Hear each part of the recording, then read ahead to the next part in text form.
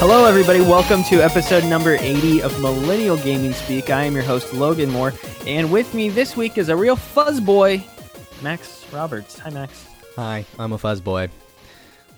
Hi, my name is Max. I'm a fuzz boy, and how do rehab meetings go? I've been watching Breaking Bad. I don't know how it works. So yeah, if you're watching on YouTube this week, you saw my whole spiel at the beginning. You probably should go check out the audio version this week. If you're listening to the audio version, Max's voice should sound fantastic. Crystal clear and shiny. He's sounding kind of strange on our video version this week, so not the best representation of what the show's normally. Curse you, Bright House Internet. Yeah, you got to get your internet fixed. So this is a whole thing I'm starting to stress about, and not stress about really because I'm not moving out or anything, but I'm starting to think about moving out, which means I'm gonna have to look at internet. You and buy. things like that. And you have scared me with your internet, with the different places you've bounced around to, and I don't want to end up somewhere where there's crummy internet. So nope, you gotta buy the best. You do, which is gonna hurt my wallet along with a bunch of other things. So yeah, I just thought of another news story, by the way, and I will write that down and I will mention that when we get to our news. How you been doing besides that, though? Besides my crappy internet, I've been doing fine, getting things done, wedding planning. Trying to graduate. Oh, boy. How's that going? We have a day to go tour our potential venue, like our top possible venue. They're actually the first venue we've looked at that has the day we want. So that's positive. So we're gonna go on Monday and check out a potential venue. Other than that, we have to. That's kind of the big thing. After that, I guess, is photographer, but it's going. The food. You got to plan the reception, too, yeah. Which is fun, I'm sure. Wedding planning is a hoot all around. Yeah, it doesn't. So I was actually thinking about that the other day. I was thinking about your whole situation with planning the wedding, and I realized that we're having a tough time planning out our secret project we're trying to work on, let alone you have a wedding that you're working on. So and graduating. So yeah, it's not. And finding a career. That too. It's one thing after another. Granted, I guess I put myself in the wedding situation. People could say that, and that would be a fact. I did, decide to propose and make this thing happen. That's true. You started that. That was you. That was all you. But you know what? I guess I asked for it, but it's in the end, I know it's going to be worth it. You did technically, yeah. You very much asked for it, so that was the whole purpose of you doing it. It'll be fun. I'm looking forward to that whenever it is. I assume I'll be there. Maybe not though. Maybe you hate me. Yep, maybe. I hate your guts. No, we'll do a live Millennial Gaming Speak right after the wedding ceremony. episode. Yeah, wedding episode right there. Everybody talks about your wedding night and how special it is, and we're gonna do a live because you get to record podcast. a real good podcast that night. Exactly, it'll be unforgettable. We will have to actually do one at some point. I don't know when your wedding is. I mean, you've talked to me about it a little bit, but I'll have to come down like a little bit early, and we'll have to try to do something fun for talk about Super Mario Odyssey.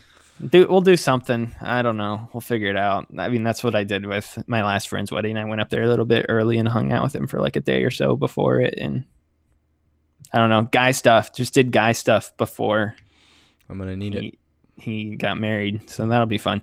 Yeah, that'll be enjoyable. Looking forward to going to wherever you have it. Florida somewhere, probably. Florida is going to be where it will be, yes. So that'll be fun. Looking forward to that later this year. You're all invited if you're listening to this. Oh, no. Yeah, that is not true. Spare no expense, Max. Come on. Invite all 7 of our listeners to the show. I need to spare expenses, actually. I do. I need to spare them. You very much do. What about you? What have you been up to? You've been playing Final Fantasy 15, right? I have been doing that. That's a thing. It's It's a fun. game. It's a game. Been playing through that as far as video games go. Um, Besides that, not a whole lot. Been trying to get back into the groove of writing, news writing and stuff over at DualShocker. So That's right. that's been fun. Weekend writing's hard because there's not a whole lot of news that comes out. So you're You're in the digging, trenches. digging. You are the bottom of the totem pole, as it were. Yeah, sort of. I can write anytime I want though over there. Like I skipped class today, so I didn't have anything to do. So I just tried to help out as little as I could. Um, but yeah, that's been fun. I've been enjoying getting into a groove with that, and I don't know. There's so many things going on video game wise that it's fun to report and write about it. But yeah, as far as games go, Final Fantasy 15, I haven't actually played it. I didn't play video games this entire weekend, which is kind of nice, if I'm being honest. And um, See, I'm trying I wish I could have played video games this weekend. see. I have been in such a pedal to the metal mode with games lately though, because I mean I got so many of them for Christmas, and like I'm trying to, I feel like I'm on this time crunch because of what next month holds with games. I just feel like I'm trying my hardest to get all of these games out of the way, and I just reached a point this weekend where I was like, you know what, I'm not feeling it, so I'm not gonna force myself to sit down and play this game, especially when I've got tons of other things I need to do, which will actually be part of my topic later on. We'll bring it back around and maybe have a deeper discussion about this. But yeah, as far as Final Fantasy 15 goes, I think I finished chapter 2. Yeah, I finished chapter 2. So game's starting to open up a little bit more. I'm starting to get a little bit deeper into the RPG systems and things like that, leveling up my characters. I know I'm really close to getting chocobos. I think like that's the next mission I'm at. I'm still very early in the game, maybe like 8 to 10 hours in. I don't even have a chocobo yet. Yeah, it's the start of chapter 3. I think they're like, hey, there's a chocobo farm over there. And I was like, oh, cool. And then I quit and went to bed. So that'll be like the first thing that happens whenever I start it back into it again. It's fun though. The combat is solid. It's not very in depth though. Like that's the one thing I've been a little bit surprised about, is that I got into it. I was like, all right, this is JRPG. This is gonna be pretty mechanics heavy, and I feel like it's been pretty light on what I typically consider to be like, when I think of a JRPG, I think of like really deep mechanics and really deep systems and lots of numbers and leveling up. And those things are in the game, but I feel like it's way lesser than I expected it to be. Like, am I alone in that, or do you agree with from what you've played? It's more action RPG than It is. RPG with action. It's very reminiscent of Kingdom Hearts 2. Yeah, something like that. Like it's You mash very the buttons, much Kingdom and Hearts. you dodge the stuff, and you use your bros to do special attacks, and it's Even the pause menu is laid out exactly identical like to Kingdom Hearts. You It's got each of weird. your characters It's there. like Tetsuya Nomura was the director for Final Fantasy 15 for Yeah. quite a while. Yeah, so that's been fun though.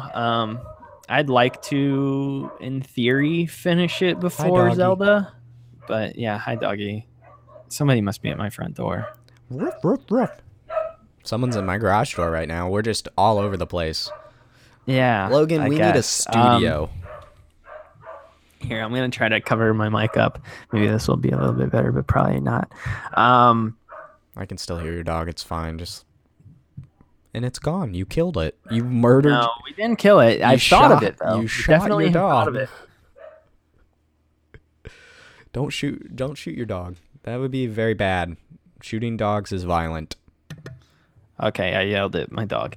Oh, So yeah, what was I saying? Oh yeah, Final Fantasy 15. it's cool. It's a good game. Solid I need game. to get back to it. I'm not gonna keep myself hold myself to a standard of beating it before Zelda. If I don't.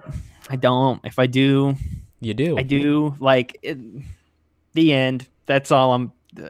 I don't know. I need to stop. I was thinking of this the other night. I very much view video games as almost a checklist sometimes, where it's just like, oh, I need to beat this, You can't. this. No, and this. you view the checklist in the game, not make the Yeah. games the checklist. Yeah, and so I have like a whole list of my phone's like under notes titled backlog, and it's like all the games I need to get back to. And every time I delete one of those lines off of there and wipe one of the games away, I'm like, all right, small accomplishment. I don't know. I'm turning video games into a checklist rather than like taking the time to enjoy them and let them breathe. I'm just like, I got to get through this one because there's 10 other games on this list I need to beat, and I don't want to do that. That's not. No, gosh, fun. No. That's not an enjoyable thing. But it's hard. It really is hard because you should try and remember that advice when you have Zelda, Horizon, and Mass Effect all within the same 4 weeks. That. Well, speaking of Horizon, so I've been stewing on it a lot. I don't think I'm gonna get it at launch. I really don't. I know I'm not. I want to really badly. And wait. We have to take this moment and recognize the fact that I brought up Horizon first because I remembered it. True. I remembered Horizon Zero Dawn exists and that it's coming out. I still don't know why. Pat you don't on the think back. about the game. I just don't think about it, man.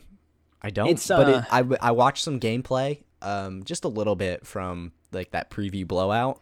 Yeah. And I was like, oh, this is a game I should have remembered for quite a while. Yeah, like it's cool really looking, it is it's a cool open world looking. It seems to have kind of that it almost reminds me of a Ubisoft game in the way of like, yeah, this is gonna be a side quest here and I'm gonna be able to collect all this stuff and side quest and grab all that. I'm sure it's going to do just fine, and I'm excited to get it down the line, which I'm sure you are as well. Yeah, I don't know. Like I'm trying to be really cognizant of my money right now, which is heck yeah, bring it on. Strange because I just dropped $300 on a Switch, and I'm spending another $80 on. I just spent like $400, and I'm still thinking of getting a Pro controller and a bigger SD, or not SD card, micro SD card. So yeah, I don't know. I can cut costs with Horizon, but I don't know how much cost I can cut with it. I don't know. I may or may not end up getting it because I know it'll just sit in my backlog. I'm not going to want to play it when... And then it'll turn into that checklist.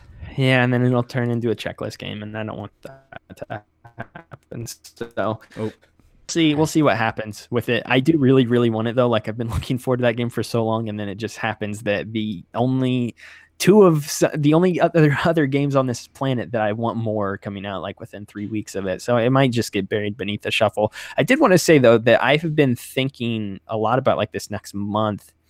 And I think the coolest part about it to me, and now Mass Effect's up in the air depending on your preference, but in my case, there are 3 really good games coming out over the course of the next month: Horizon, Zelda, and Mass Effect.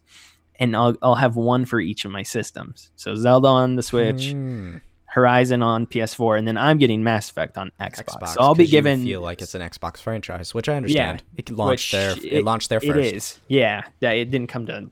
I think it came like 2 or 3 years later. It did. Mass Effect 1 didn't come to PS3 until the Trilogy Collection. Yeah, it was never ported directly.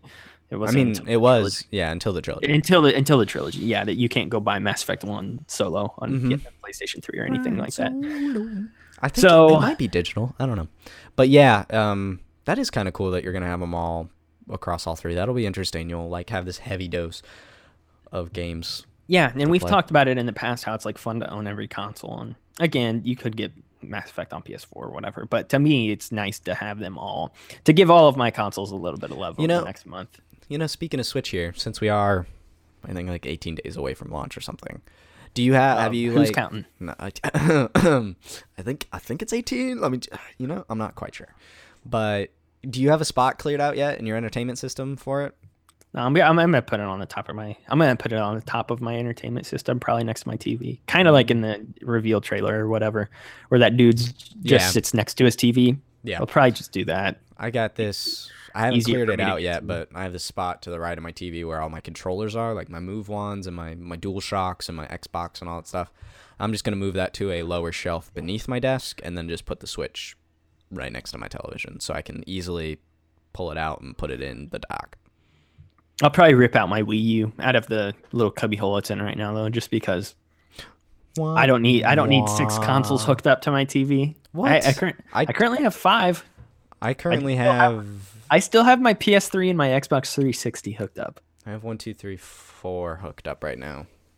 So yeah, I got a have GameCube, Xbox, PS3, and PS4. yeah, I still have I still have everything. I never took down my 360, which I probably should, because I don't think there's anything else. The reason I left that up for so long was because I had games on in my backlog that were 360, but I don't think I do anymore, if I'm correct. There are still some games in PS3, however, that I'd like to get to, like Ni no Kuni, for instance, is one. Oh my gosh. Will you ever get to Ni no Kuni? Yeah, I think so. I've actually been thinking about that game a lot, like the past month or so. But probably not. I don't know. Knowing how I play games, probably not. I do really want to play that though, and then Okami as well. Okami HD. I've been wanting to play that for quite some time. We'll see if I ever do or not. I think those are the last two PS3 games that I wanted to play though, because I did eventually get around to playing Catherine, which was really fun last summer. I played that like throughout the course of a week.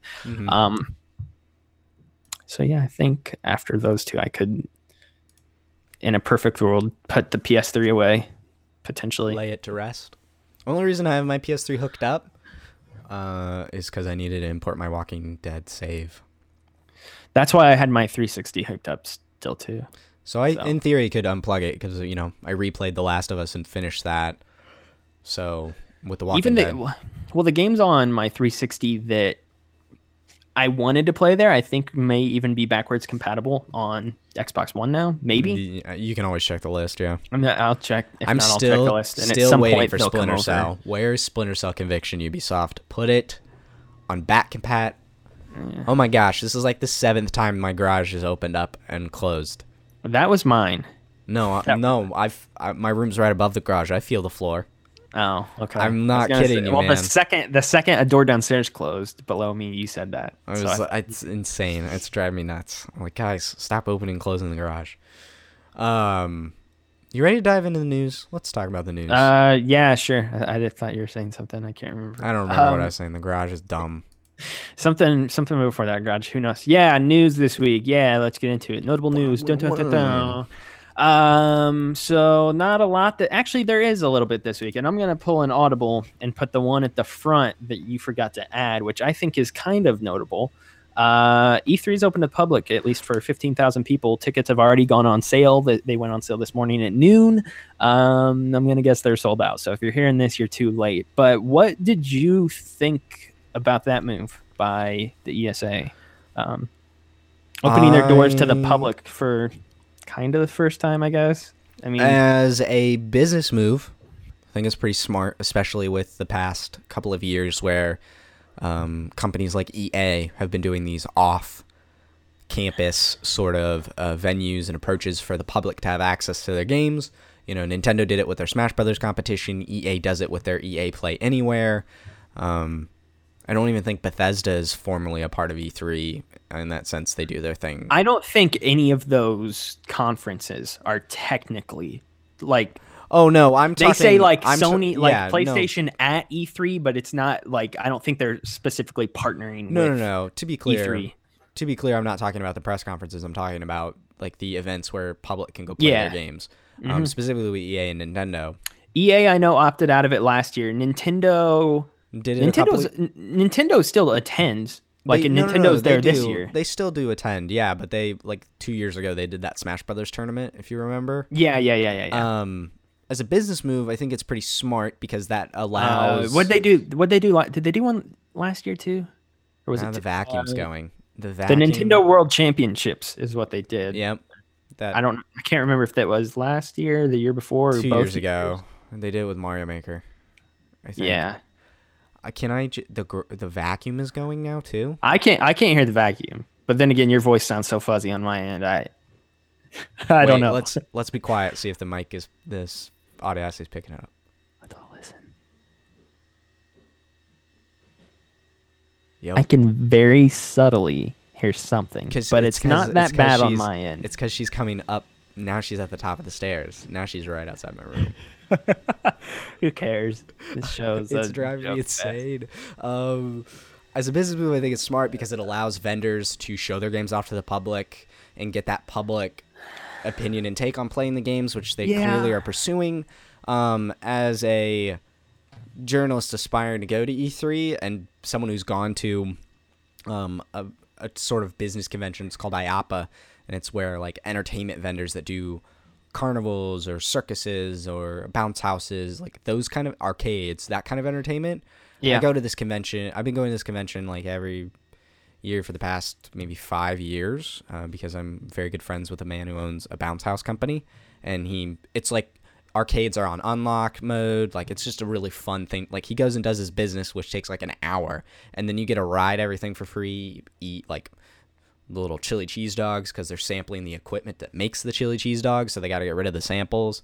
It's great and fun, but it's a business convention. It's not for the public, and I can just imagine E3, which is obviously on a grander scale in the business world than IAPA, and then you put 15,000 people that are not there for business in there.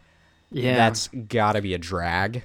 Well, the thing is, you and I trying to do business. We've heard the horror stories for years and years and years and years about how it's impossible to move around the show floor, how you got to get from one point to the other in a certain amount of time, and it's so hard because there's so many people, and there's just it's all so compact into that convention center. There's typically about 50,000 people that go, or at least last year, that was the number of people went. There's 50,000 people last year, and I heard story after story about how just crowded it was. Did you guys now see they're the adding video? 15,000 more. Did you see the video of the last day to play the Zelda demo and the wave of people running to play that game? It's not fun. Here's the thing too that I want to say.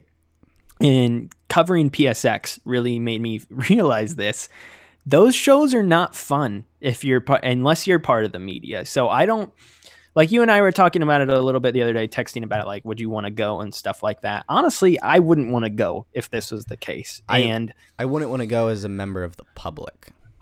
Because it's all like 2-3 hour waits to play a game that might be out in like 4 or 5 months anyway. So, and then you get to play the game for like 10 minutes. So you wait hours and hours to play a demo of a game, and then that's it. Which it's cool. It's like a we ride all at Disney. like games, but yeah, it's like a Disney And ride that can or be something really like that. cool. And I do want to say, just as a person who's dreamed of going to E3 ever since I was aware of its existence, that's insane and unreal, and I'm incredibly happy for the people that did decide to go and afford it and make the trip out there.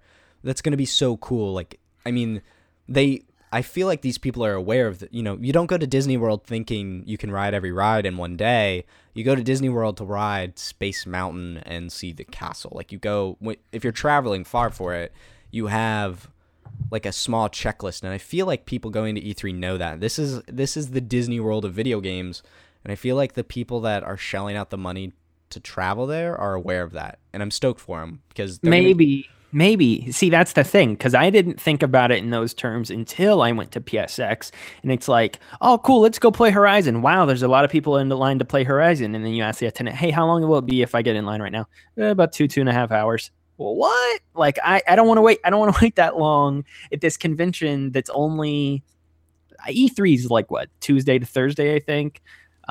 that's the day the show floor opens up. Yeah. PSX is just Saturday and Sunday, and so your time there is so precious as it is, and you're trying to see and do as much as you possibly can. And then when the bigger games at the show floor are these long hours and hours and hours waits, then like you don't want to do that. And so luckily I had some appointments at PSX that put me in front of the line to play games because I had scheduled that out beforehand with some of the developers. So that was nice. But you end up, in my case at least, I ended up looking at a lot more indie games at PSX because the big games, the marquee games at the show, the Resident Evil 7, Horizon, Gran Turismo Sport. I'm trying to think of the other big ones that they were at the show. I don't know. There was a few others. Yeah, PSX. You played Ukulele. You played Drawn to Death. Ukulele was a pretty long wait as well. Luckily, people were really mad when I got to the front of that line because I just went up. I was like, "Hi, I'm Logan," and then there was like 20 people behind me. They all got really mad because the demo for that was like 15 minutes each, and they only had 2 kiosks. So, yeah. So I just vaulted to the front of that line. So people were mad at me for that one. yeah, I don't know if I would want to go as part of the public. The funny thing though, so I mentioned this. I'll mention this right now. I appeared on Jared Weich's podcast this past week. Plug. He appeared on episode 78 of the show. He came here and I returned the favor and went back on his podcast called Controlled Interest. Go check that out. But we talked about this the other day, and I talked about how ironic I think it is that for so long I have been working, or I haven't been working that much, but for so long I've wanted to go to E3. Yeah, and you I've and me told both. myself, okay, if I could ever get to E3 as part of the press, then in some sense I will have to have quote unquote made it. So I've worked decently hard. I'm trying to. I know I have a crappy work ethic. That's why I don't want to like say I've been working harder than anybody else. I have been working though. We'll just say that I've been working to try to make this dream a reality of going to E3 as part of the press.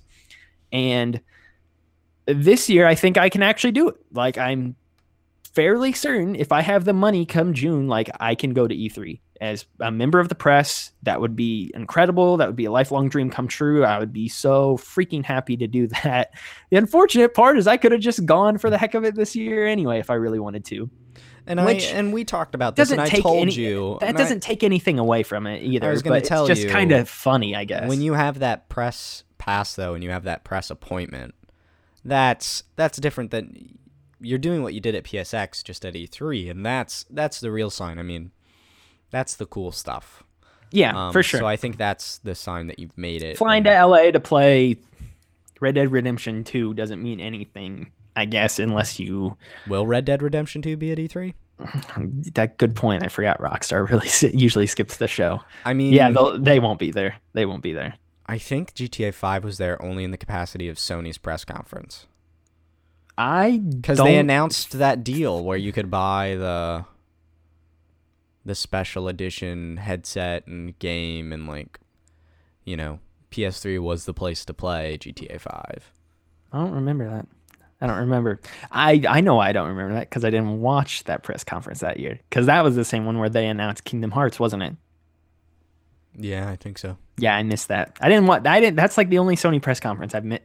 I want to say missed, but I just like totally opted to not even watch it that year. There was like a stretch in there where I wasn't too hyped on games. I don't know why. Because you're a loser. Yeah, it was a pretty good stretch because we were gearing up for PS4 and Xbox One, and those brought me back. So E3's open. Yeah, E3's open. That's again, if you're hearing this, it's too late. No, it's not. I'm the sure early bird tickets are sold. Most likely, they were selling for $150. Regular tickets will open up sales later at $250. It's not totally gone. If you're interested, you can. I knew they went on sale this morning, but I didn't know if all of them went on sale this morning or what. So. I don't know. Go check out. I think it's e3expo.com. Go check that website out, and you'll see if they have anything else left. If you do really want to go, and if honestly, if us talking about it is your first source of news for this, kind of odd. But anyway, either way, go check it out. So hey, yeah, Logan. What is a man? I don't know. Something about vampires or something in Netflix. Miserable little pile of secrets. Castlevania coming to Netflix. Also talked about this on Jared's podcast. What up, Jared? So yeah, Castlevania series is coming to Netflix. If I'm correct, it's animated, right? I did not hear anything about it. Would not surprise me if it's animated. All I know is it's coming this year. It is apparently, quote, in the vein of Game of Thrones. Mm-hmm. And it's based on Castlevania 3 Dracula's Revenge. Yep. So that's a thing. That's cool.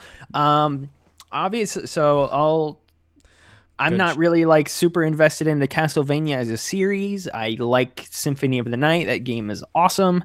But I can't tell you anything about these characters or anything about what is really going on in this universe. The Belmonts, something about that. Richter. And then, what's the one dude's name? Alucard. Alucard. Yeah, Dracula backwards. I can't really speak to Castlevania too much as a series, but the one thing that Jared and I talked about on his show was that this potentially sets a really cool precedent for the future, because My big question with this I had two big takeaways from this. One, does this mean that Konami is potentially opting to bring Castlevania back from the dead, because the franchise is pretty much dormant right now as it is, and getting this series is strange when there's really no activity going on the video game front with that franchise. So I'm curious to see if they announce a new game soon to kind of coincide with this series. My other big takeaway was, I wonder what Netflix's approach is with these series. Like, did they approach Konami or did Konami approach them? Because if Netflix is reaching out to video game developers and asking them to greenlight series based on their game franchises to put on Netflix, that is really cool. And we could potentially see some awesome shows in the future, because there were those rumors probably a year or two ago about a Zelda series coming to Netflix, and that kind of died off rather quickly. But to me, I think Netflix is obviously approaching these development studios and is trying to get some sort of notoriety going on. Netflix spends billions of dollars on original content. It would not surprise me. Yeah, and I can't imagine, especially with how Konami's been operating lately, I can't imagine they're the ones who reached out and tried to start this relationship. So to me, I think it's obvious that Netflix is trying to garner some video game related content for their product, which is really, really cool. And again, while I can't speak too much to Castlevania, the prospects of what could be coming in the future with other franchises is what really excites me, and hopefully we do get more of it. But yeah, it's cool. I don't know. I'll watch it. I will definitely give it a try. So it'll be dope. Yep. Moving on, we did get some news about Destiny 2 this past week as well. And the news is that it is still on slate to come in 2017. Shocker. Yeah, what a shock. Nothing really else to say about that. We've all known this for quite some time. They delayed the game so they can make it. Like, they delayed it, and that's what Rise of Iron is the proof of the delay. Not a surprise it's still coming out in 2017. It's interesting. I've read some reports that other studios are helping Bungie make the game, which could be interesting. It speaks to the scope of this game and Bungie as a whole. I'm glad that they've taken a rather silent approach. I mean, this information came out of an Activision's business meeting report. Earner's call. Exactly. Yeah.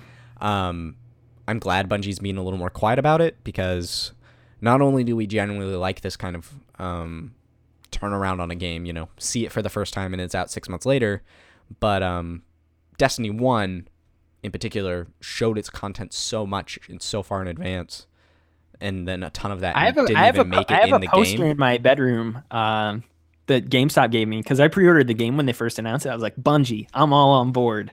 So I pre-ordered the game and they gave me a poster, and the poster looks like nothing at all, like anything that was the final product of the game. Yeah, they showed so much that never ended up making it into the game. I remember shortly after Destiny came out watching a video, like, we were supposed to go to Saturn in Destiny 1 vanilla. We never get anywhere close to Saturn. Saturn doesn't come till Taken King. It was very interesting. So I'm glad Bungie's taking a rather silent approach to it and having hopefully a quick turnaround. So it should be good. Quick turnaround, sort of. I mean, it's been 3 years, but they have released expansion packs in the meantime for. Yeah, they're not like, here's our Destiny 2 teaser and then here's a picture and here's more. Hopefully it's here it is at E3, out in 6 months. Yeah, they'll probably show up before E3 if I had to guess. Probably. Activision always does that. I mean, they always just drop a Call of Duty trailer randomly one day during the week and be like, hey, here's the new Call of Duty this year, which also we got some slight news on that. They said it's going back to its roots, whatever that means this year. So guns, keep an eye out for Call of Duty. Pew, pew, pew. That's always been a thing. So. I don't know. It's roots. Another story we kind of skipped out on, but I figured I'd mention it just for the heck of it, is South Park, The Fractured Butthole, kind of got quote unquote delayed again, but I don't really even want to call it a delay because the day was never announced. Yeah, it was never announced. So not really. The game was delayed indefinitely after December, and people are starting to think it's in development hell now again, like the first one. I don't think so. I honestly think it's coming out this summer. That just seems like a perfect time for that game. And I don't know. I think There's a lot of delayed it hubbub the past so week. they could put it on Switch. Probably not. No, I'm gonna. I don't know about that. I don't know. I think it'd be cool on Switch. I don't There's no know. reason it can't run on Switch. I mean, they would have known about it far enough in advance, though. Like, you gotta assume dev kits went out for the NX/Switch like a year or two ago. I don't know about two. I don't think. Okay, not dev kits proper, but you gotta assume Nintendo was talking to third-party developers, like, "Hey, here's what we're doing. Sure. I wouldn't be surprised. Here's how you will design for our product. Here are the specs of our product." Things like that. I think South Park could come to Switch. I think it'd be cool. I don't, and here's the reason why. It's because Ubisoft has shown no confidence in the thing, and that is shown clearly by the games that they're putting directly. Their big hit Dance. And don't forget about Steep and Rayman Legends, a game I played on the Xbox 360. Coming to Switch, baby. Yeah, I think it'll be there. There's no reason. I don't think they would. I don't think they would push back. Your point though was that you think it got delayed so they could put the Switch version out. I said that as a joke. There's no company, no Ubisoft's not going to delay a AAA title like that just so they can put it out on the new Nintendo console. That's not the case. Okay. I meant that as a lighthearted joke. Okay. Sorry if it came off the wrong way. I'm not that stupid. Yeah. Coming off stupid. Speaking of Switch though, Splatoon's getting like a beta at the end of March, which is okay. That's fine. We can be squids and kids together. They're doing a test fire, which they did for Splatoon 1, and it is just it's a free weekend beta at random. You want to know what's really sad about this is I think it was one of the Facebook groups I was in. Somebody like posted this in the group, and they're like, "Oh my gosh, Switch beta!" And to think that you guys were all bashing on the Switch's launch, and they were being like serious. Oh no! And I was like, dude, you just said that a beta was a reason to get the Switch at launch. I mean, I could see it possibly being a reason for someone who lives in Japan because I can't see anybody dropping $400 approximately for a beta. Assuming everybody on this planet is getting Zelda to go along with the Switch. I can't see anybody dropping $400 to play a beta of a game for a stretch of and I'm right there with 3 you. days. I could see, again, I only could see someone who lives in Japan just because they're crazy about Splatoon over there. I think it is cool that we get it at the end of March, and I think that's about it. Like, it's cool. It's not. It's fine. I still think it's a big mess up that game was in a launch title, but we're past that at this point. I don't know. That would have been a game I would. That's a game I would have bought alongside Zelda at launch for the Switch, and I don't know. Like I said, not that I might skip it in summer, but I'm more likely to. Like we talked about this a few weeks ago. I am such a sucker when it comes to launch things. Like I would have been so much more. Yeah, I would have been so much more apt to buy this game at launch than I would 3 or 4 months from now. So kind of sucks, but whatever. We get a beta. It's nice to have the beta. It'll be cool. 2 more stories. Valve is developing 3 VR games for supposedly Oculus and HTC Vive. And they're also co-developing hardware, apparently. That's not shock. That's Valve. I don't know. We just I don't know. You put this one on. You put most of them on the sheet, but you jotted this one down because you thought it was notable that Valve, like one of the top companies in the industry, is developing VR games. Curious to see what they do with them. I don't know. Valve's kind of one of those devs that can really change the way you view hardware in a lot of aspects, and I'm wondering if the same will be said here once they develop these VR games. It's we talked about the state of PSVR last week, and I think it's interesting that Valve, like you just said, they are one of the top developers in the industry, making 3 full VR games. Kind of a big deal. That's what I was curious about. I was like, what constitutes as a full VR game? Like Gabe said not experiences. He said like a full game. So I imagine similar to Resident Evil 7 in the regards of like 8 to 10 hour campaign. Maybe. The first Valve property that comes to mind is Portal. Like Portal in VR would be unreal. I don't think they want to touch that, personally. I don't know. Well, you know what? What's even more miraculous, and really the news we should be talking about this article, Valve said they're making 3. So we know Valve can now count to 3. And who knows? I mean, Valve and is they're so developing unique. games. That's and the other thing. they've made a VR Portal experience. That was a demo. They did? Yeah, it's a demo on Steam. If you have a Vive, you can do a Portal demo. There's like a Portal experience in VR. So I could see a full Portal game. That'd be kind of cool. But, you know, Valve can do whatever they want to do. And the fact that they're committed to 3 full VR games, whether these see the light of day or not, remains to be seen, because Valve can be... Just look at Half-Life 3 or the Steam box. Steam machines. Steam machines. Is that what they were called? See? They're out. Like, they are out. It's not like they went away. No one talks about them. I think... You don't have a PC, though. No, There is a market. There's a market for them, but you don't...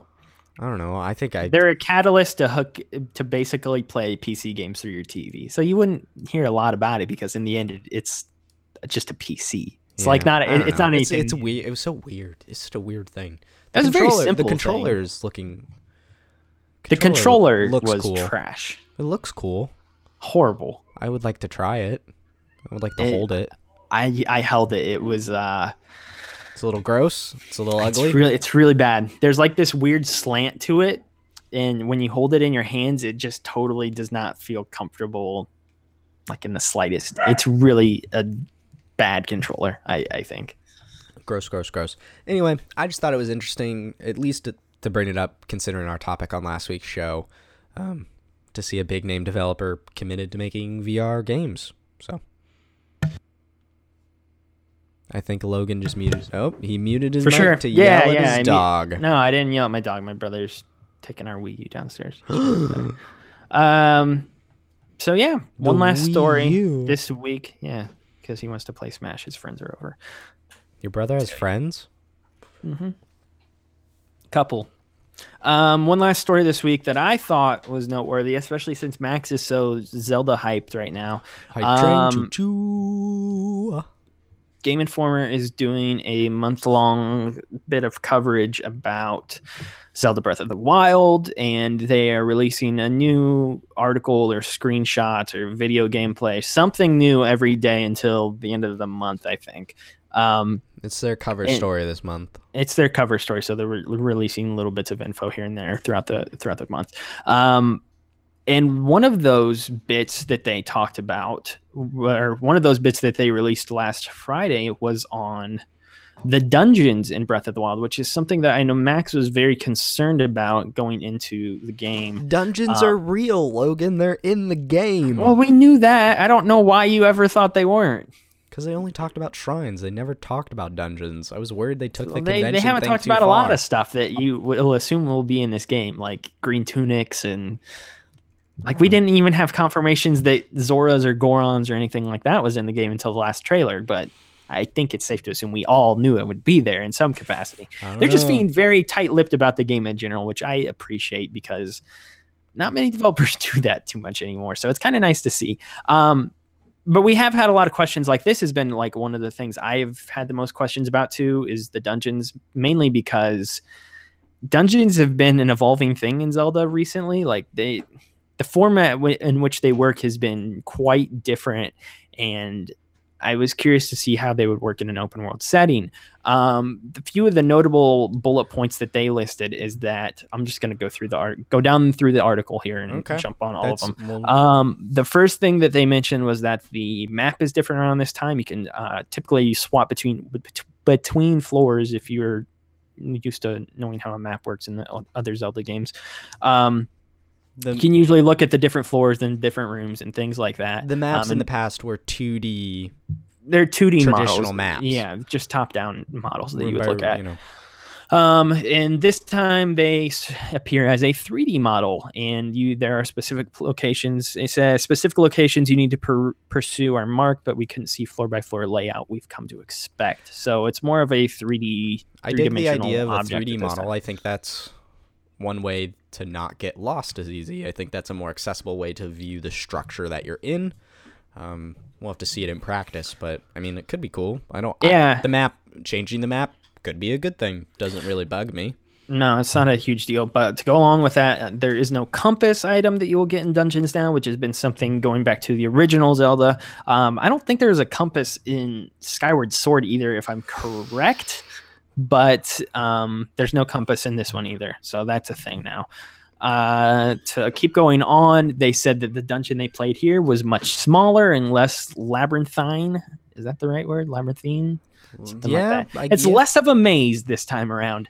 And of course, this might not be indicative of all of the dungeons in the game, but they did make sure to note that the one they played was much smaller, which in turn, I think Ocarina of Time is a good example of that, where like the first few dungeons in that game are very much smaller, and then as you continue to go on, they do seem to get bigger and bigger and bigger until you reach like the Spirit Temple at the end of the game, where you got to do half of it is young Link and then the other half is adult Link. So I would assume the dungeon they played in this demo would have been one of the earlier ones. I can't imagine Nintendo allowing them to play through a later late dungeon. Yeah, so I don't know. I take that with a grain of salt. You know, they did say, quote, that it's not to say it was shallow or easy. There were just fewer avenues for getting lost, end quote. That I'm cool with that. If you know, it's like a dungeon is a series of puzzles and using items to get to a boss. I don't necessarily, especially if the overworld and side quests are as big as they promise, I don't really need to get, you know, too distracted in dungeons. Like, I'm going into a dungeon for an objective, not so much to lollygag. So I'm okay with that. That's cool. It just depends if that challenge is there. I mean, if it's just a walk in the park, then that's a problem. Also could remove the possibility for something like a crappy water temple. Cough. I don't know. I like how when you get stuck in games, you put it on the game rather than on your own crummy skills in playing those said games, such as Tomb Raider and The Legend of Zelda Twilight Princess. Tomb Raider? What about Tomb Raider? Oh, I'm lost here, Logan. It wasn't lost. There was no exit. I can't get out of this area, Logan. Oh, have you gone through that vent? Oh, I didn't know that vent was there. I combed that area. I could not find it. It's your own fault. I thought it was a glitch. It wasn't the game's. I mean, it was the technical aspect of the game. It wasn't game design. It was a glitch, is what I thought. I could not find that room. I promise you. And then Twilight Princess. Yeah, that water temple's not that hard. To whatever I was, I guess 13. To me, I don't know. I was like, that would have been my first Zelda game. No. Then I would have been. No, because I had it on Wind Waker. I don't know. Then I would have been 12 and I beat that game. I don't know. So come on, man. I was not good at it. I quit. I was like, I don't want to do this. My brother got way farther than me in that game. It's one of the few games my brother played way more than I did. Little baby boy. Keep going on with this list. So in the dungeon they played through, they said it did not center around a certain item that you typically gather in Zelda games. So if you've played a Zelda game before, I'm going to assume you have. Most dungeons focus on an item that you get midway through the dungeon, and then you use that item to then traverse around the rest of the dungeon, typically, or to open up new paths, and then later on to once again beat the boss. In this case, there was no dungeon-focused item, and it instead was just everything you brought in with you was what you used, and that was it. So and that I feel sorry. Like I sympathize with you because I don't know. This was your thing. You really, I think, wanted. That's what I wanted. It might not be a huge deal in the end. It also wouldn't surprise me if some dungeons were still laid out that way, but not all of them were. So I don't know. I'm not putting too much stock in this just yet. And if that is the case, then it's not the end of the world. But I like that formula. I like that. Play halfway through it, fight a mini boss, defeat the mini boss, get a cool new item, use the item the rest of the way throughout the temple is almost like a means of training you and how to use it. Like, just temples have been very well laid out in Zelda's history, and teaching you how to use items is one of those things I've always liked. So if that's not a thing this time around, then it's fine, but I don't know. At least give me a couple where that's the case. But yeah, in addition to fighting the bosses, he pointed out that he feels like you'll need to prepare a whole lot more this time because he ran out of some items during his playthrough of fighting the boss in this temple, and you can only go into the dungeons with pretty much what you have and not necessarily what you find in there with you. So you better be prepared if you're going to go fight a boss because you might get whooped on. There's a couple other things they point out here. Crystal switches, which you are probably very well familiar with if you've played a 3D Zelda game before, or any Zelda game for that matter, are in the game. Not a shock. He points out one thing that was called Malice, which it doesn't sound to me from what I've read here is not going to be in every dungeon. This is probably just specific to this one, but he pointed out that there were little pockets of poisonous sentient liquid that hurt to touch in the game. That were stuck on the walls and things like that. I'm going to assume that's specific to that dungeon and not specific to all of them. Could be, yeah. And then after that, they talk about how you can control certain aspects of the dungeon with your Sheikah Slate and things like that. Again, something that I don't think is going to be indicative of all dungeons, but maybe some here and there. So there's a lot of things that sound specific to the one that they played, but at the same time, the advents of no compass, different map style, and then really the items, if the item structure, putting in an item at the center of the dungeon, if that's not a thing going forward, then I'm curious to see how they'll work around that, because those were certainly the biggest takeaways. I feel like in that vein of not having a specific item in a dungeon, I think it could still happen where you go in a dungeon and just get your teeth kicked in. And part of that might be just you're too low. You might have the right armor. Or potentially like they do it in Breath of the Wild, where there's like a... You mean Link Between Worlds? Or Link Between Worlds, where there's like a sign outside the dungeon that's like, yo, you need this before you can come in here. And so then maybe that's your cue to be like, oh, okay, guess I'm going back out until I find the hook shot or something like this. So I do think... Because, if the game is as open as they say, I mean, they've even said you can go to the final boss right from the beginning. They've said that? Yeah, they said that back at E3, man. That's really weird. That was like one of their big E3 2016 reveals, was like, you can just go fight the final boss. Will you win? Probably not. Yeah. So I imagine I could go, in theory, I could stumble into the hardest dungeon in the game right from the get-go, depending on how far away it is, how determined I am to get there. But the journey to get there and the enemies and then getting in there itself could be very difficult, and not having the right armor or items lends itself to be a challenge. So I feel like it's just not in the traditional vein of here's the boomerang, and there better be a boomerang in this game.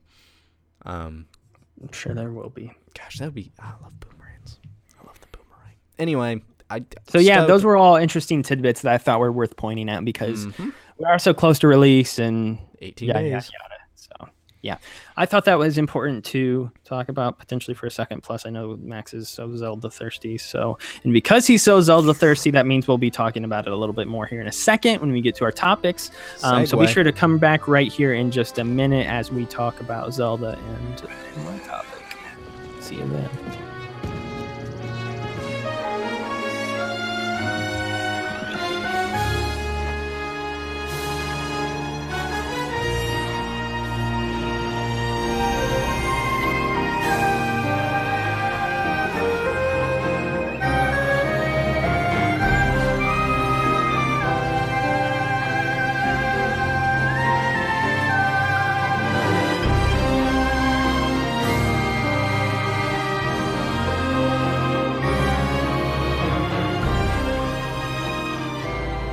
Hey everybody, welcome back to episode number 80. I don't know what show this is. That's episode number 80. That's the show number. Or number. I don't want to say letter. What's going on? I'm losing my brain. You take one break and you've lost it. I guess I snorted some cocaine in between the break there or something. Even though that would probably make me more on task than not. Anyway. Let's talk about some topics. So as I said, Max wants to talk about Zelda again. For his topic this week, Max, shoot. Pew, pew, pew. Topic this week, since we are so close to Zelda, I thought it would be interesting if you and I each listed off and just briefly talked about our favorite 3D Zelda, our favorite... Maybe we should just do favorite home console Zelda and favorite portable Zelda. All right, let's just start broad. What's your favorite Zelda? Well, I didn't name all 3 of my sections. All right, go ahead. Favorite 3D Zelda, favorite portable Zelda, and then favorite experiment the series has done. So, each Zelda game kind of has its unique twist or some sort of a gimmick or experiment they do. What's your favorite one? 3D is Ocarina of Time. No duh. The favorite 2D one is Link to the Past, and then portable. What's your favorite portable one? I don't know. Link Between Worlds, I guess. I mean, there's not that many good portable ones, I don't think. Like Link Between Worlds is really the standout one. Link's Awakening's the other one. I know a lot of people would go to. I never got into Link's Awakening. I had it when I was a kid, but I just couldn't. There's Oracle of Ages and Seasons. Yeah, and but Cap. I don't. Yeah, those are different. Minish Cap I actually liked, but yeah, I don't know. Minish Cap was good. I liked Minish Cap actually, as far as portable ones go. Link Between Worlds is the easy answer though. I felt like that was like the one true Zelda that was actually developed by Nintendo. Capcom developed Oracle of Ages and Seasons, and I'm pretty sure they developed Minish Cap as well. Cap too. Yeah, I thought they did. And then Spirit Tracks and Phantom Hourglass are hot garbage. Sorry. So Link Between Worlds is like the obvious answer, or not obvious. Again, I don't like Link's Awakening though, and I know a lot of people would vouch for that one as their favorite. But out of those ones listed there, and then discounting remakes like Ocarina of Time and Majora's Mask on the 3DS, then it's probably Link Between Worlds. It's good. As far as like gimmicks that this series has done, I don't know. I don't know. You have a favorite one? Like, it could be like the 3D system in Majora's Mask. It could be the touch controls in Phantom Hourglass. Let me stew on it for a second. You want to stew? Yeah, go ahead and go to yours. My favorite 3D Zelda is Wind Waker. It's the best, I think, in sense of exploration and scale. And then my favorite portable Zelda would have to be Link Between Worlds, closely followed by Phantom Hourglass, because I actually like that game. And then favorite gimmick. I got mine. What's yours? Truthfully, the open world in Breath of the Wild. You can't. But see, I don't want to say that yet, but you can't. So instead, I'll opt to say the open world in Wind Waker, you in the boat, rather than all the land stuff. Like, that was an interesting twist, having it so centered on sea travel rather than land travel. So yeah. There you go. But after Breath of the Wild's out, depending on how that game plays, it might just be Breath of the Wild. And then my favorite gimmick has to be just the touch controls of Phantom Hourglass. The ability to write on your map and draw out your path on the sea chart. Even that puzzle they stole from Hotel Dusk, where you have to like close your DS to stamp the map. I thought that game really embraced the touch control angle and made it actually work pretty darn well, and I remember that game quite fondly.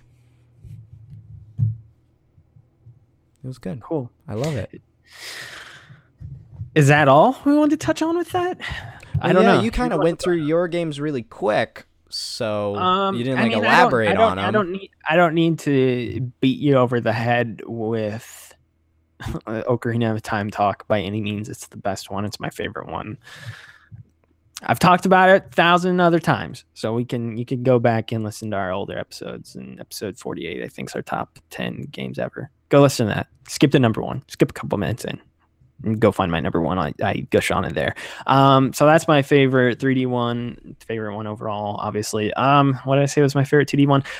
Link to the Past, yeah, because I felt like that was the outline for all of the Zeldas after. Like, when I went back and played Link to the Past, I really discovered that all of the things that I thought had begun in Ocarina of Time actually begun in Link to the Past instead. And I just didn't know that because I never played them in that order. There's like a 15-year gap between me playing those games. Because when I was a kid, I thought Ocarina of Time was doing all this new stuff like originally, and none of it had ever been covered before. That was like me with Wind Waker when I went back and played Ocarina as a kid. Got to the Deco Tree. I was like, oh, they did it all here first. Yeah. So that was always that was a little bit different when I went back to Link to the Past. And yeah, I mean you're such a fan of Link Between Worlds, but Link Between Worlds is honestly just Link to the Past. Just Exactly. it's the same game. So like I, I think you have to give Link to the Past so much credit there because I mean you love Link Between Worlds and gush about it all the time, but in most senses it's pretty much the same game in a lot of aspects. Again, there's different mechanics in Link Between Worlds, such as walking on walls and renting items and things like that.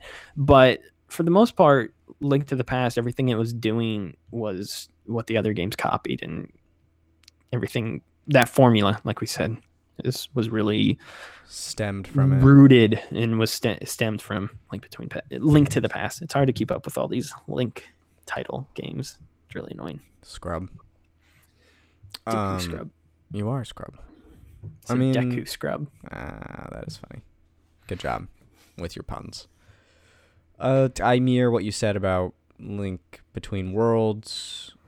That game I thought had something pretty special in the fact that it was a sequel, but it experimented in the sense of renting items and an open dungeon approach, which had been done in Zelda before, specifically with like the original Legend of Zelda.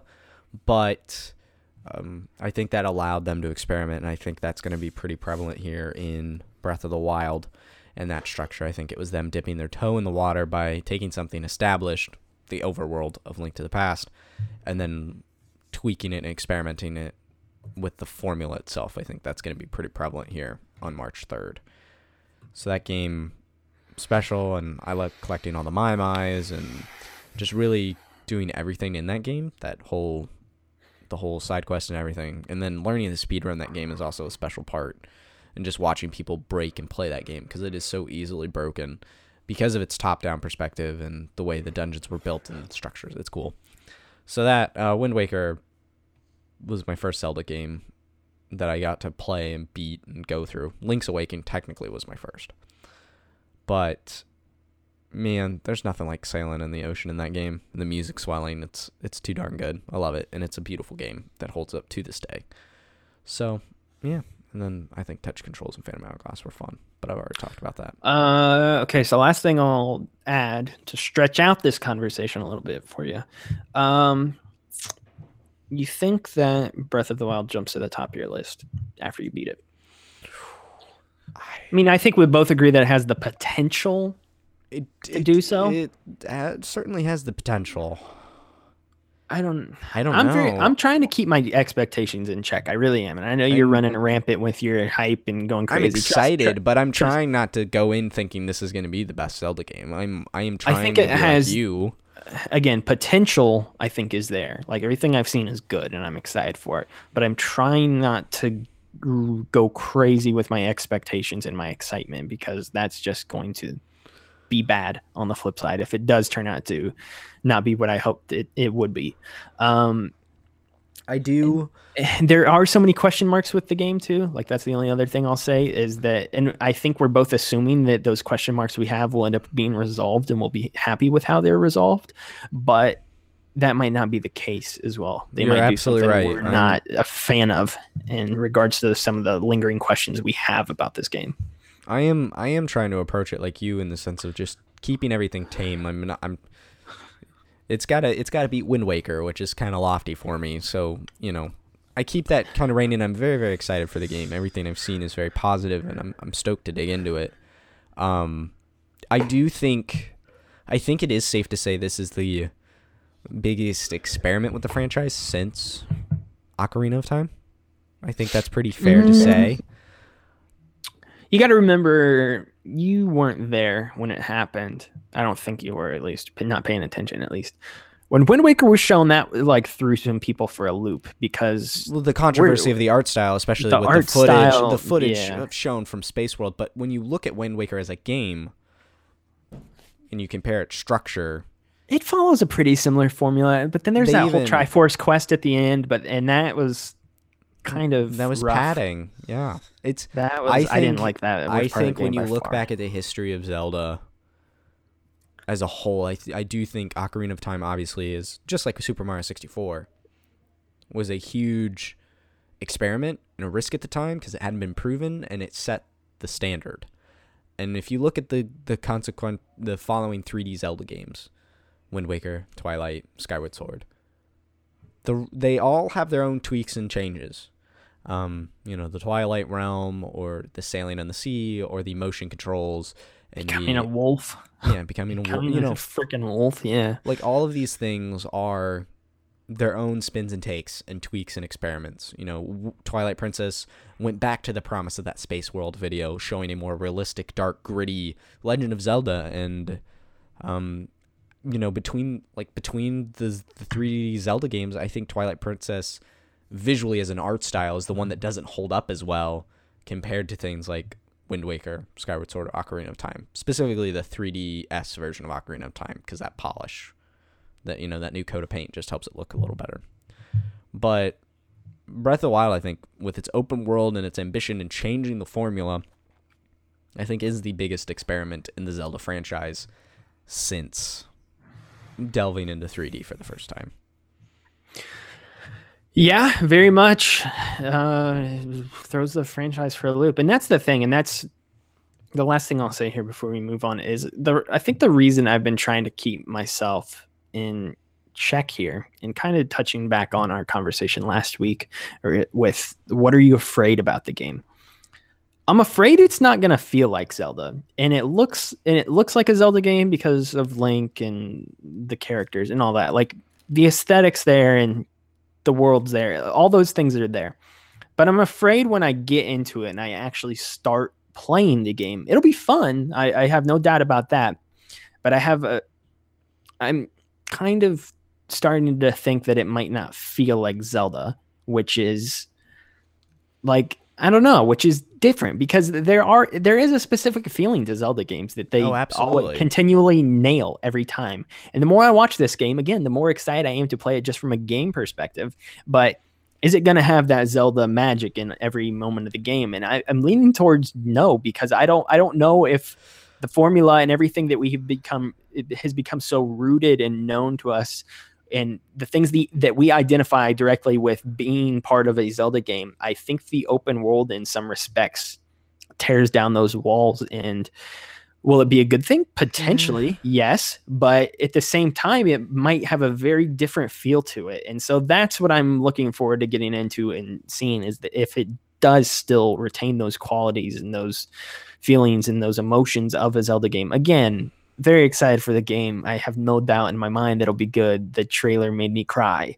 so I'm very much looking forward to it. But I want to touch on that. The trailer, it affected us both in that way. It took you a few more times watching than myself, but that trailer shows off the Gorons and the Zoras and these Zelda staples of characters and species, and just watching gameplay and watching Link cook and just kind of stand there, and the food you put in there starts bouncing around in the fire and he gets excited. Or watching Link shiver on the pause menu while you're equipping gear so he doesn't freeze to death in the cold.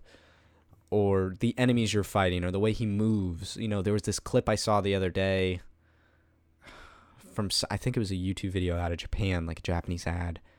He was coming in on his parasail, and he dropped a bomb on a bokoblin camp, and then shot a fire arrow, and it created an updraft, and so he flew even higher, and then he stabbed, like, all of this stuff that was going on. It was this fluid connection of motions and actions in a combat scenario, and they all scream Zelda to me. The way he was moving and the puzzle I think the world is going to be the puzzle, and I think that character is going to be intact in this new way, and we'll have to see for sure. I'm not, the game. It's one thing if the world is the puzzle, but this world is huge. Like, this world's gigantic. It's bigger than Skyrim, which, for reference, Max, is very big. I know. Skyrim's it's like 2 or 3 times bigger than Skyrim, I think, or something.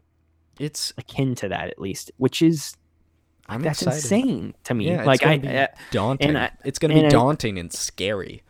Yeah, I'm just worried that, like, is there going to be fast travel or things like that? There's fast travel. Yes. Okay, good. Shrines are your fast travel.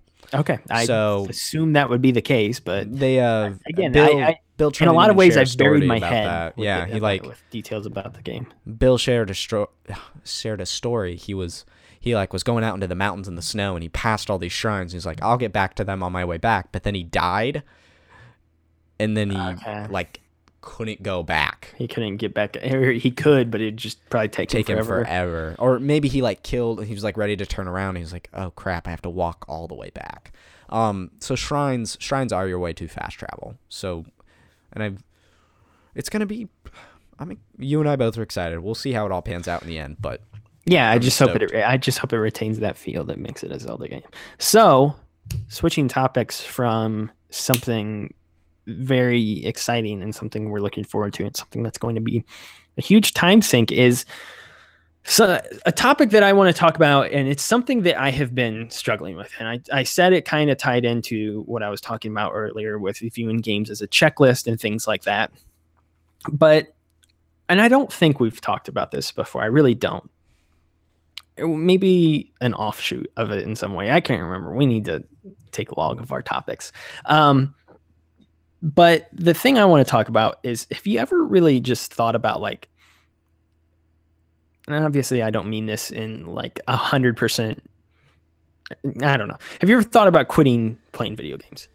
Because no, it's not, and I haven't either. But as you and I were talking earlier, there are clearly so many personal things in our lives that are going on, and you're getting married, and we're on the precipice of graduating, and we don't really know what we're doing for careers afterwards. And there's all these other things that we're trying to work on in the background, all these secret projects that we're working on that we have not worked on. And there is just so much stuff in my life right now that I feel like I have to work on and that I should be focusing on. And instead I come home and I play 4 hours of Final Fantasy 15 or something like that in a night.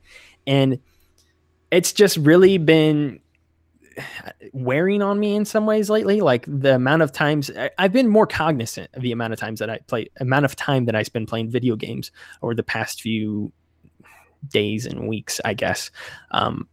Because I'm not falling behind on schoolwork by any means, but I am putting it off probably a little bit more than I need to at this point. And there are some other things that, again, we've continue to put off, and we're like, oh, we'll do that at some point. And we just haven't. And when I look at the time I spend every week playing video games, and on average, I'd say I probably spend between 15 to 20 hours a week playing video games. And that's just, I wish I was you.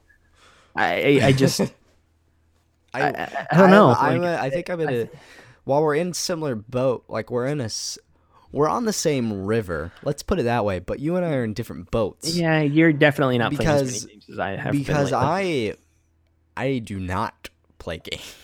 I can't remember the last time I sat down and just like played games. You have definitely been working on some other things lately, like time where you could spend, instead playing video games, you've spent like writing or something like that, which I could, that's the thing, is I could definitely do that too. And we've talked a little bit before about how it's weird when you try to write about games, because there's this weird like middle ground you try to navigate where you're playing games and you're up to date on everything, but at the same time you're trying to churn out like written pieces. And how do you not let the playing of games overcome the writing about it and things like that? It's a weird, you got to find a weird balance to it all. You most certainly do have to find a balance. And I think you have one more semester, right? Yeah, after this one. Yeah, and I'm in my final semester, and I have this huge portfolio I have to finish to graduate, and so like that is at the forefront of my mind. And I procrastinate that in different ways, like spending time writing about stuff that's not going to get me to graduate, because I find that stuff way more interesting, or pursuing interviews. I reached out to a fourth person today to try and get an interview for this month, but I have 2 interviews potentially scheduled up here in April. Like, these different projects that I have in my head, and other things that I care way more about than a club at school hosting some dumb event, And but I have to write about this club doing the dumb event to graduate, and that has to be my priority. And I'm sitting here, and really what I find myself doing in my free time, because is like I'm finishing Breaking Bad right. I think I have 3 episodes left of Breaking Bad. And this is my second go around with it, and I try to like just watch an episode a day, and that's like my hour of free time, I suppose. And I do it with that. And, you know, I love to, and I want to sit down and play Resident Evil 7, and I want to, you know, play all sorts of other games I have. It's finding the time to do that is the hard part, and you know, we'll see how it all pans out. Yeah, I mean, I think my problem on a personal level is anytime during the night, anytime during the night when I'm scared and my night light's not on. Yeah, I turn on my PS4 because it's got a light. No, anytime I don't have something to do that is immediately happening like that night or that day, like if there's something that day that I need to get done, then if I finish all of that, then I just play games. Like, for example, if tomorrow it's just like, oh, what do I have to do tomorrow? Only tomorrow, not even looking into the future and trying to worry about homework or anything like that. Tomorrow I have to go to class. Okay, if I go to class, then I'll come home and I'll play video games the rest of the day. When in reality, it's like, I have this project I need to probably spend some time working on. I have this homework assignment that's probably going to take me some time that I should probably work on that's due next week. I have this. I just don't like, and instead I'm like, oh, I don't have anything on the docket for the next like 8 hours, so I'll just play games. And that's like starting to really catch up with me in some ways. Like I mentioned homework a little bit. I don't think I'm falling behind. I got homework I got to do after this. I have a 90-page script that I need to have written by May, and I have not written one page. Oh my gosh, Logan. So that sucks, and I continue to keep like storyboarding that every now and then, but I'm not putting enough work behind it. I continue to wake up late. I continue to I've put on like 10 or 15 pounds in the last 6 months. And I'm like, I just whatever. I don't even work out. And instead I'm just like, come on, Noctis. Let's go kill this rhino looking thing over here. Noctis is a good looking boy. It's just starting to wear on me in a lot of ways. And I found that I've been very much addicted to it the past month of that loop of doing that. And I'm trying to break it in a lot of ways. And of course, this is not a good time to do so as we head into next month. And I know that I'm not going to be able to put down Zelda or Mass Effect. So probably a bad time to do that. But, and that's why at the top of the show, I said, I've been trying to just like realize Final Fantasy 15, knocking that off my checklist is not as important as knocking these other things off of my checklist that are actually important to my life rather than beating a stupid game about a boy band traveling across the world. Mm-hmm. I don't know. And so again, my topic is quitting video games. I don't know. Obviously not quitting video games as a whole. Have you ever thought about just like stopping for a while and just being like, okay, I should not play video games? I guess I don't actively think about it, but I clearly do it because I haven't done it. I haven't played a game in a good while. Yeah. So I guess I don't actively think about it, but do I do it? Yes. And I'll go through times where I do that too, where I'm not like really realizing it. Like, oh, shoot, I haven't played a video game in like a week. Okay, whatever. So, I mean, there's times where I do that too, but it's very much become, I'd say over the last 2 months, like a cognizant thing where it's like, okay, I'm starting to realize how many games I've played over the last couple months, and it's probably not a good place to be. So, yeah, I don't know. There's a whole bunch of other stuff too. Like, I don't know. Like, I don't have a social life. I don't do anything. And I'm like, I wish I could do something. I'm gonna sit here and play Dead Rising instead of going and trying to get friends or something like that. You don't need friends. You just need to get work done. I mean, I have friends. Work hard, play hard. I just don't hang out with them. I don't know. It's a whole thing. I think part of the reason I'm like this too, though, is because I live like 45 minutes away from everything: work, school, friends, everything. I am on an island out here by myself in my parents' house. So when I go to school or something like that, I feel like productive. I'm like, oh, I can work and I'm going to do stuff like, and there's things that I want to work on and I want to get done. And then when I come home, it's like, all right, I will now rest in my dojo and only play video games because this is the location on earth where I play video games. So yeah, I just have a bunch of really bad habits that I clearly need to break. And I don't know. I guess the topic was quitting video games, but not really quitting video games, more like managing your time like a grown adult 22-year-old Being an man. adult, yeah, being an adult is hard.